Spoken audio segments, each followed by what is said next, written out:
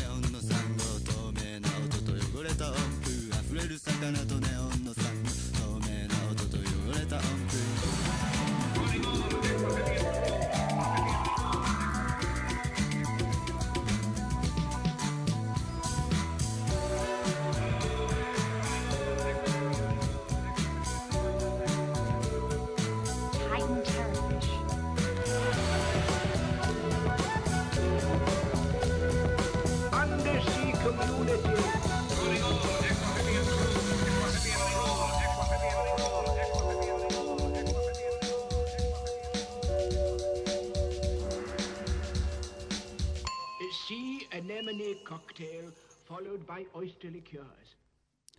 Good morning and welcome to Out of the Blue on Sunday 10th of July 2016. You're listening to 3CR Community Radio 855 on your AM dial, or you can have a listen from our website at www.3cr.org.au. This program can also be streamed from the website 3cr.org.au/Radio Blue. My name is Andrew Christie from Melbourne Polytechnic and Marine Care Point Cook, and today's weather's a bit of a mixed bag in Melbourne. We're heading for a top of about 12 or 13 degrees. Winds coming from the north, about 15 to 20 knots, and building in the afternoon, we're looking at gusts of up to 25 to 30 knots. So a little bit rough out there if you're on our beautiful Port Phillip or Western Port Bays. Do take care as always. 95% chance of rain in the afternoon, so just be mindful of that if you're out and about in the water or on the shorelines, because it is a little bit of a mixed bag today. Anyway, today I'm joined in the studio by Caroline Esbenshade of Marine Care Point Cook. Good morning, Caroline. How are you going? Good morning, Andrew. I'm doing fine, thank you. That's the way. And today we're going to have we've got an interesting show lined up. We're going to be talking about jellyfish and the role that they play in the world's oceans. So stay tuned. We're just going to quickly cut to a brief announcement and you'll be back on Out of the Blue in a moment. Ladies and gentlemen, this panel is now on air. In July 1976, from an old warehouse in High Street, Armidale, 3CR Community Radio hit the airwaves, heralding 40 years of independent, community-owned and controlled radio. This will be the first station owned and operated by a cooperative of community organisations on a Melbourne-wide basis. This is 3CR. As the status quo of old media is challenged, as publications come and go, in a country with the highest concentration of media ownership in the world, 3CR continues to broadcast radical, insightful radio 24 hours a day, 7 days a week. We're not talking about land rights, we're talking about sovereignty. That's why it's important for us to be at the 10 Embassy.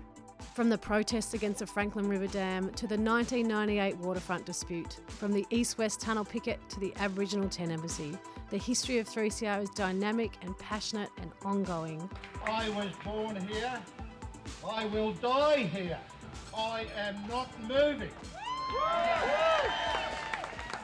So as we celebrate 40 years in 2016, we ask you, our volunteers, listeners and supporters, to join in saying, Happy birthday, 3CR! You're listening to 3CR Community Radio, 8:55 AM on your dial, and this is Out of the Blue. Okay, what I wanted to do today was just have a bit of a chat about jellyfish, which are increasingly playing a very, very important role in the world's oceans in terms of the ecology. And when we consider jellyfish, it's not all good, unfortunately. They're one of these animal groups that are becoming more and more common as we go along. And a couple of years ago, I stumbled across a paper called The Jellyfish Joyride, Causes, Consequences and Management Responses to a More Gelatinous Future. And that really laid down what the role of jellyfish was going to be like in the world's oceans. It's talked about the, both in a past, present and future context, and it was published in a journal called Trends in Ecology and Evolution. Now, the interesting thing, and this was a paper by the authors were Anthony Richardson, Andrew Bacon, Graham Hayes and Mark Gibbons. And what the paper did was it sort of, it was one of these ones that I seized on for my teaching, for my Melbourne Polytechnic students. We've got a subject called Restoration of Aquatic Habitat. And I wanted to get them thinking about the role that these animals play in the world's oceans. So we had a read of the paper and it was absolutely fantastic. And that really sowed the seed for sort of investigating this a little bit further and having a look at it, and it ended up being pretty fascinating, and I just wanted to translate some of the key messages across today. But the real, I guess, the main emphasis for today's show, why I wanted to come on and talk about jellyfish today, was a chance meeting that myself and Caroline had while on vacation in Tasmania. We went to the Hobart Bookshop and had a look around, and amongst the collection we found a couple of fantastic books. Caroline spotted one on the shelf called Jellyfish by Dr. Lisa Ann Gershwin, and it is a gorgeous coffee table book basically, and I sort of don't use that terminology lightly. I think it's sometimes that's a bit offensive when you look at the quality of the book, but it is just a gorgeous photographic study, and Lisa's a gifted author who writes in a way that's understandable to the layperson and the scientist alike, which is a fantastic capability and a great skill to have. So we picked up this book straight away, thought, yeah, we've got to buy that one. That's an absolute cracker. And then I saw one called Stung, and that talked about in detail what I was talking about before, about that paper that was written. And it really emphasised the importance that these books have in the ecology of the world's oceans. So I was thinking, well, which one do we get? We're definitely going to get one of them. And then I thought, well, no, my role in teaching, I've got to know what I'm talking about, so I better buy the other one too. So we bought both the books, went along to the counter, and then the lady behind the counter said, oh, this is a wonderful book you're getting here. This the lady who wrote this one is actually going to be in the store on Wednesday at 5:30 p.m. So if you're still around in Hobart, why don't you come and join us for some wine and some snacks and get your book signed and all the rest of it. And we did.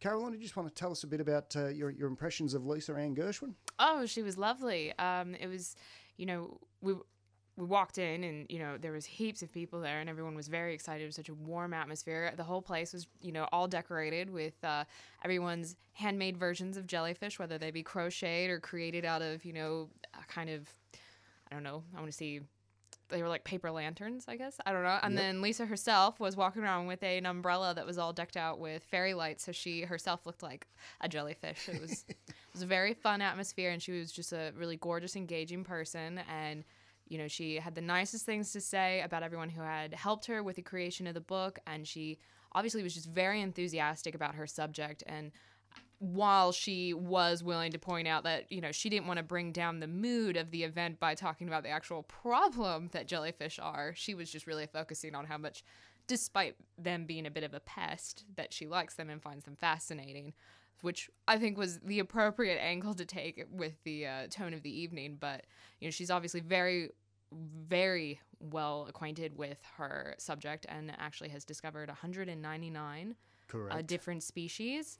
And, yeah, it was just a wonderful evening, and she knows her stuff, and she's just I mean, if you need to know anything about a jellyfish, I'd contact her. Yes, she is an absolute world-renowned authority on them, and that's exactly right. It's quite mind-boggling when you think about it. Now, to be sure, with that 199 species of jellies, I'm sure without knowing too much about it, remember when we're talking about animal groups like this, sometimes, there's the old textbooks that have been written in the 30s, 40s, 50s, and, the passage of time creeps along and then no one looks into it much further. Things start getting taken as gospel truths, and probably the best example is a previous guest that we've had on this show, Kate Charlton, Dr. Kate Charlton Robb, of the looking at the Barrow dolphins. For many years, we assumed they were the common bottlenose, but no, there was a different species, Tursiops australis, under our noses the whole time, and no one realised until you look a bit further. And I'm pretty sure that's what Lisa's done. Have a look at these jellyfish in detail, get all the molecular work done, the genetics work, the morphological work, and see which jellyfish are actually, representative of the species and which ones might be a subspecies, which ones might be totally different. So amongst that 199 species, we're probably talking about, obviously what we're talking about there is a lot of taxonomic revision as well as discovery of completely new species. So it's an incredible body of work that this lady has been able to put in to this area and benefiting our knowledge, across the board of this amazing, this fascinating species group. I think it's fair to say it's probably been the best book signing, easily the best book signing I've ever been to. Oh, absolutely. And, she does have even, I think, another book coming out in the future, and she's working on developing an app. I would assume it would be a sort of an identification usage app for, the average layperson as a way to do a survey about what sort of species are actually showing up where, which is very important information, both from a, citizen scientist kind of fun way, but also very important information to see how these blooms are, migrating across our oceans. Absolutely. So if you get some time, by all means, don't take our word for it. Check out, jump onto Google and check out punch in jellyfish and Lisa Ann Gershwin. That's Gershwin, Gershwin, and see what comes up. You'll find on YouTube she's putting out a fascinating TED talk that was conducted in Melbourne some time ago as well. So that's well worth checking out if you want to get a bit of a better feel for what makes jellyfish tick and what makes Lisa Ann tick and everything in between. Really, really fascinating stuff.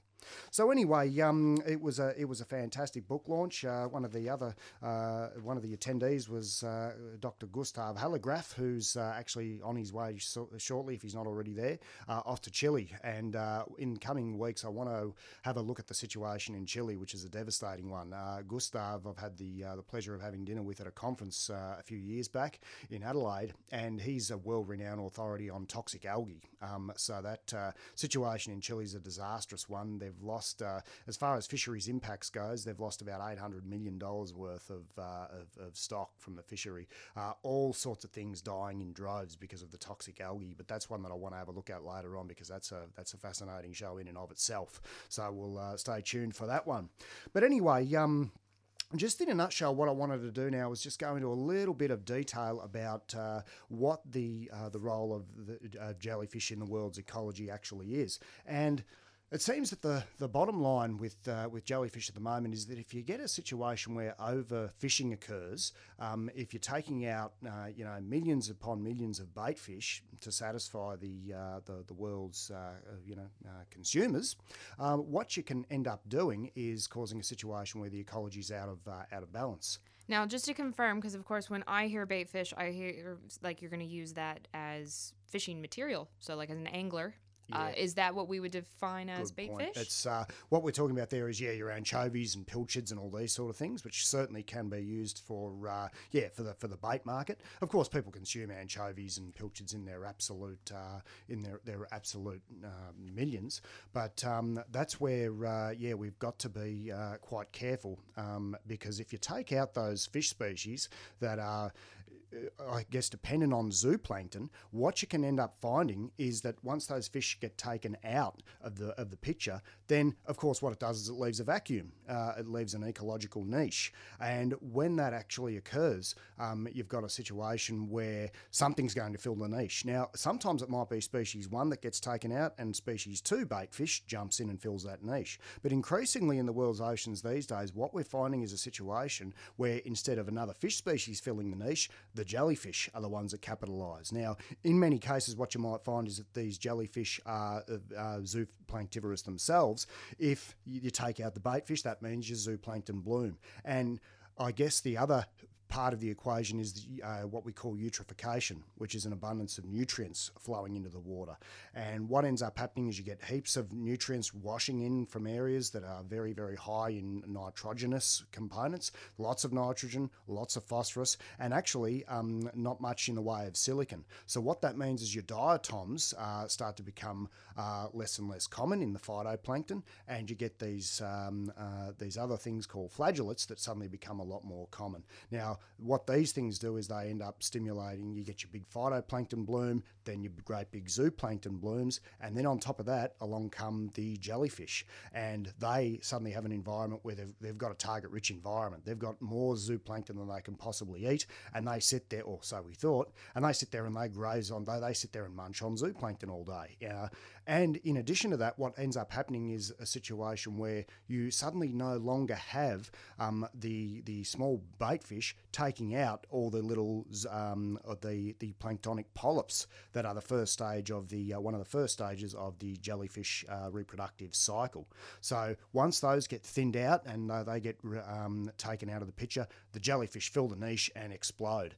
And probably one of the best examples we have worldwide is, and one we'll touch on shortly, we're about to go to a song, but what we find is in the seas around China and Japan, there's this giant Nomura jellyfish. It's one of the largest jellyfish species in the world. To put it in context for our listeners, what we've got is an animal that can get up to 2 metres across and weigh as much as 200 kilograms. So they're an amazing animal, and tiny mouths. There are hundreds of these tiny mouths spread out through this jellyfish, and the mouths are only about 1 millimetre in diameter. And they sit there and they pick out the zooplankton. And what we're increasingly finding nowadays is instead of the jellyfish blooms, monster blooms of these jellies that were coming along on average about once every 40 years, now they're coming through almost every year. And the blooms are getting larger and larger and larger. And now there's even some evidence to suggest that instead of getting to these monstrous maximum sizes,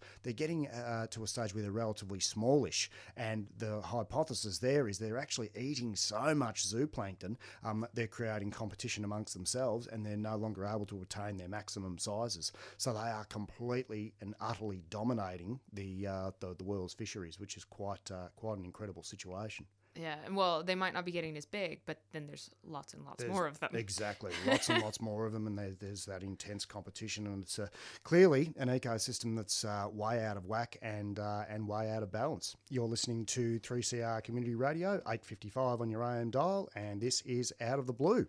Okay, so one other thing that I wanted to mention before about the jellyfish, why they're blooming so often these days, is we get situations now in many of the world's oceans where there are what we call dead zones, and these basically consist of areas where there's a lot of organic matter concentrated in an area. Sometimes what you get is like an eddy current or something swirling around, so there's this concentrated pocket of the ocean, and it doesn't end up being terribly healthy. And the end result of that is you get this situation where there's matter decomposing, all that sort of stuff going on, not as much exchange with the surrounding environment as you'd probably like, and you get this dissolved oxygen depletion.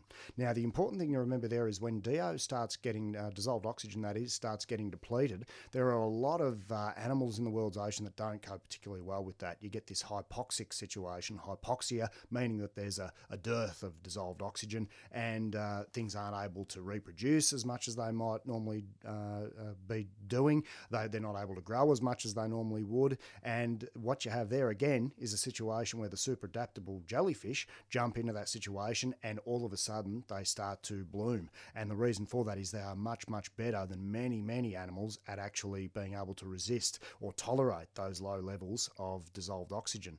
And what we get is in these dead zones, you've got the jellyfish suddenly blooming. One of the most amazing capacities of the jellyfish, one of the most amazing capabilities, is for them to actually have these polyps that sit down on the benthos, on the bottom of the ocean, and they sit there and they do nothing for several years, quite often, and all of a sudden when conditions become good, become optimal, they suddenly break off and start getting through the water column, and there's your next super bloom of jellyfish.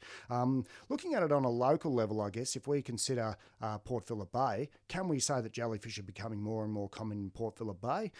As members of Marine Care Point Cook, it's very, very difficult to say.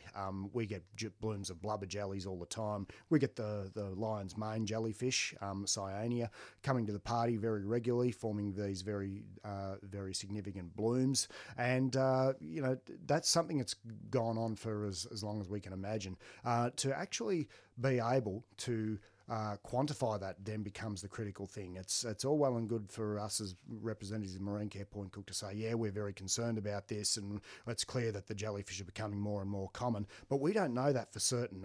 You're really looking at proper long-term monitoring and appropriate scientific, study designs to be able to conclude that. Whether we conclude that from Port Phillip Bay, I'm not too sure, but at this point in time. But it's more these, probably the worst affected areas of those around Japan and China at the moment with the Nomura jellyfish blooms.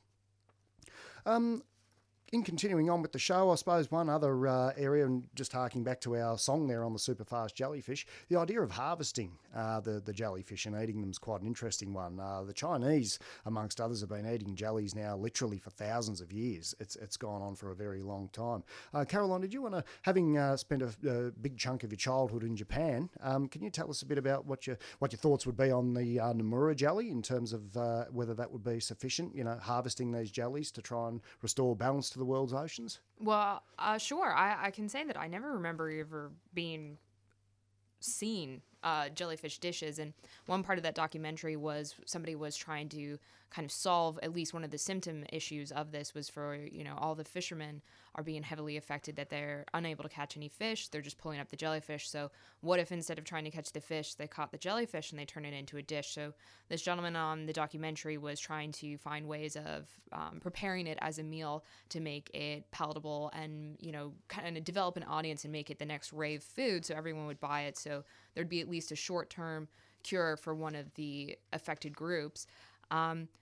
Didn't really seem like anybody was having a bite at it. And I think that part of the reason would be, as much as it would be, you could turn it into a rave food, but as they had said that it's very low in cholesterol and calories and fat, well, it also sounds like it doesn't have a lot to it. I mean, you can't really replace the protein and nutrition of fish with nothing. Yeah, yes. No, this is very true. And that's where you've got to remember the jellyfish. I mean, they're as well over 95% of them, I think, are basically water.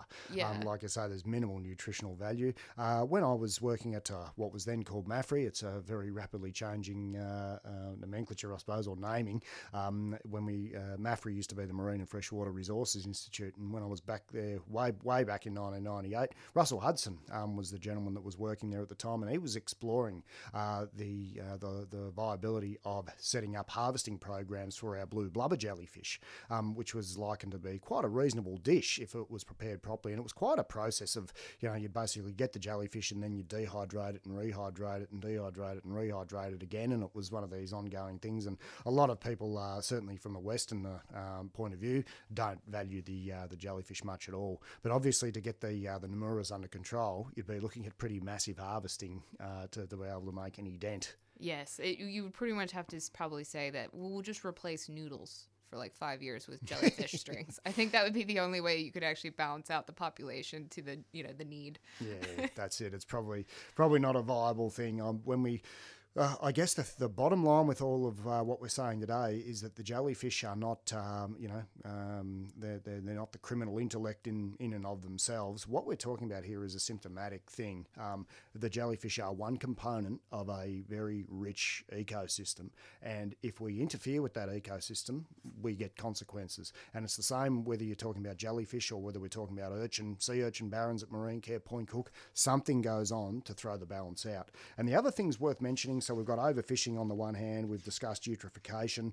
Climate change is an interesting one. As the world's oceans heat up, it is known that will favour some species of jellyfish. The other major ones are habitat modification. There is some evidence. I mean, a lot of jellies do require situations where they need a nice hard substrate to colonise, to be able to produce their polyps and pump those up into the water column. So habitat modification is one that anecdotally there seems to be evidence that it does benefit jellyfish as well. And of course, the other big one is what we call translocations, the ability of jellyfish to get from one ocean to another. And having been along the Swan River and seen examples of spotted jellyfish blooms, it's quite interesting to note that this species of Australian jellyfish has wound up in the Gulf of Mexico, and it's causing enormous problems with the shrimp industry over there, clogging shrimp nets and all that sort of thing. So, we often view ourselves as victims of introduced marine pest species, but it's worth noting that they can go the other way too, and our species can end up in other parts of the world. And of course, when they get there, not all translocations end up being successful from the point of view of the invader, but when situations are appropriate to them, they suddenly explode and the populations increase. Anyway, what we might do, we'll look to wrap up the show there for this week. I hope you've enjoyed this edition of Out of the Blue, and we might just quickly go to a song. Caroline, what have we got lined up here? We've got Wave by Antonio Carlos Jobim. And I apologise if I pronounced that incorrectly. that should be all. That sounds good. All right. Thanks for joining us once again this week, and stay tuned for Out of the Pan.